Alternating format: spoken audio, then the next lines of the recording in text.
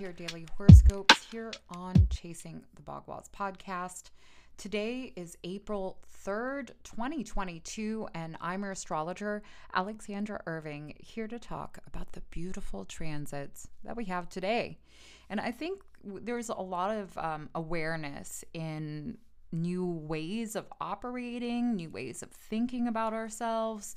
I mean, we are coming through this waxing moon period with this Aries new moon that was just last Friday. So we are going through a major growth process. And I think some things can feel a little weird, right? Because Chiron was involved with Mercury. But all in all, I think it is these kind of layers into a deeper part of ourself and what makes us jovial and fires us up, like in kind of dark times or uncertain times, definitely, because Mars and Saturn are coming into that conjunction. This is the ruler of Aries, ruler of where the sun is. So our consciousness is going through a change, right? Like Mercury's now moved on from that conjunction with the sun. It was exact yesterday. So now we're kind of maybe ahead of the curve in what really the route is that we want to take. And especially with this moon in Taurus, it entered yesterday afternoon. It's going to conjunct Uranus at 13 degrees today, this afternoon. And then by tomorrow, it's going to conjunct the North Node and be in square to Mars. And again, Mars is the ruler of where the sun is and where this new moon is and what we are really realizing, what we are growing in our lives. And like I said, this being a waxing moon period, growth is essential. And with the moon strong here and its point of exaltation, this growth is going to make us feel more stable in this undefined world, this undefined structure of even ourselves or how we've been operating with our passions, with relationships and all this, because, we are also coming into Venus changing signs. Mars and Saturn conjunct tomorrow evening, and then Venus ingresses into its point of exaltation on Tuesday. So like we're in this big curve of our realizations.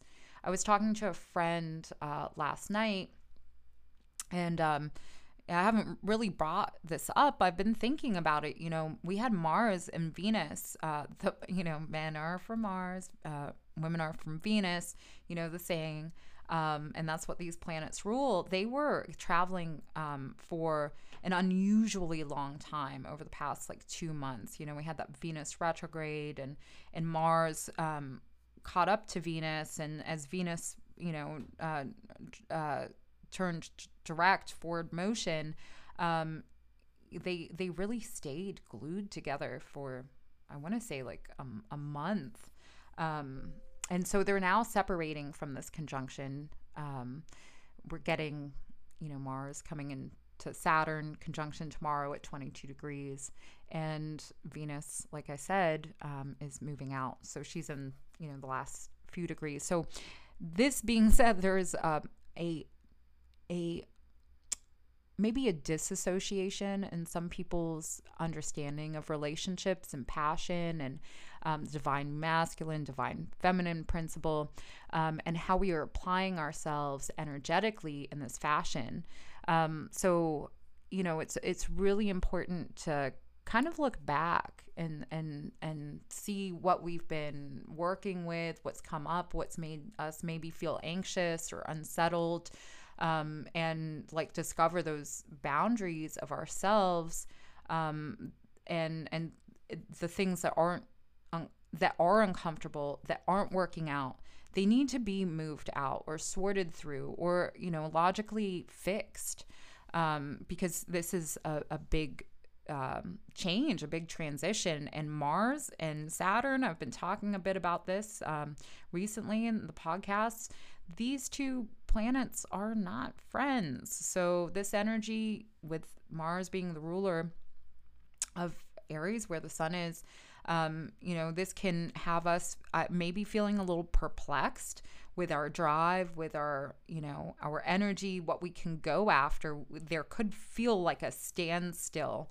Also, with networks opening up, because this is an 11th house from the sun as well. There is this part about networking, and but it's all coming through. And we have to remember that this is the new moon period. And we're going to get that first quarter square on the 9th. So, in less than a week.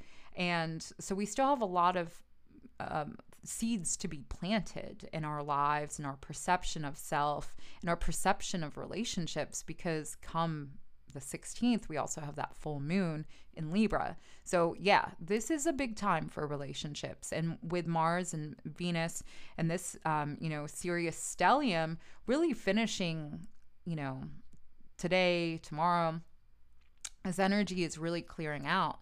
So what, again, has come up in these relationships, in even, like projects, artistic projects, because that's Venus too. Our passionate pursuits, we have to, find different avenues. And I think that's what is so beautiful about being under this new moon influence, is that we can be more pliable of the direction that we set out for. So as we, do have the moon that is finishing up in Taurus tomorrow evening, this is a good time to stay grounded, to check in with our emotions, check in with our thinkings, our thoughts, because like I said, this afternoon, moon conjuncts Uranus, and it can stir up some emotions, I would say, and those things that feel unsettled, the things that aren't working, the things that need to be shed, because again, this moon, Uranus, all this, the nodes, they're all squaring that stellium in Aquarius. So this is a big shift, a big maybe plateau, you could call it, that we are leveling up, and if we're not conscious with this energy, which can happen, which I'm sure none of my listeners are not using this energy wisely. And we all know that from within our center. That's again what Aries season is about. It's our center, right? It's not the other associations, these people that are putting those stipulations on us. And I just want to put that out there as well, because this new moon was at 11 degrees of Aries and Mercury was at 9 degrees. We just had Mercury Sun conjunct exact yesterday. So under the influence of this new lunar cycle, with that Mercury being behind the Sun Moon conjunction, there is this type of letting go of certain associations, or how we think about people, or how we talk to ourselves. Mercury, as a god, was the one that could travel between heaven and the underworld, right? So it is this duality. It is this point of stillness, which in Chinese thought is Wu Ji, right? It's so potent. And so let's not, I'm sure with this energy, it can be easy to fall into the guise of other people's like lies, or their truths, which are not your truth.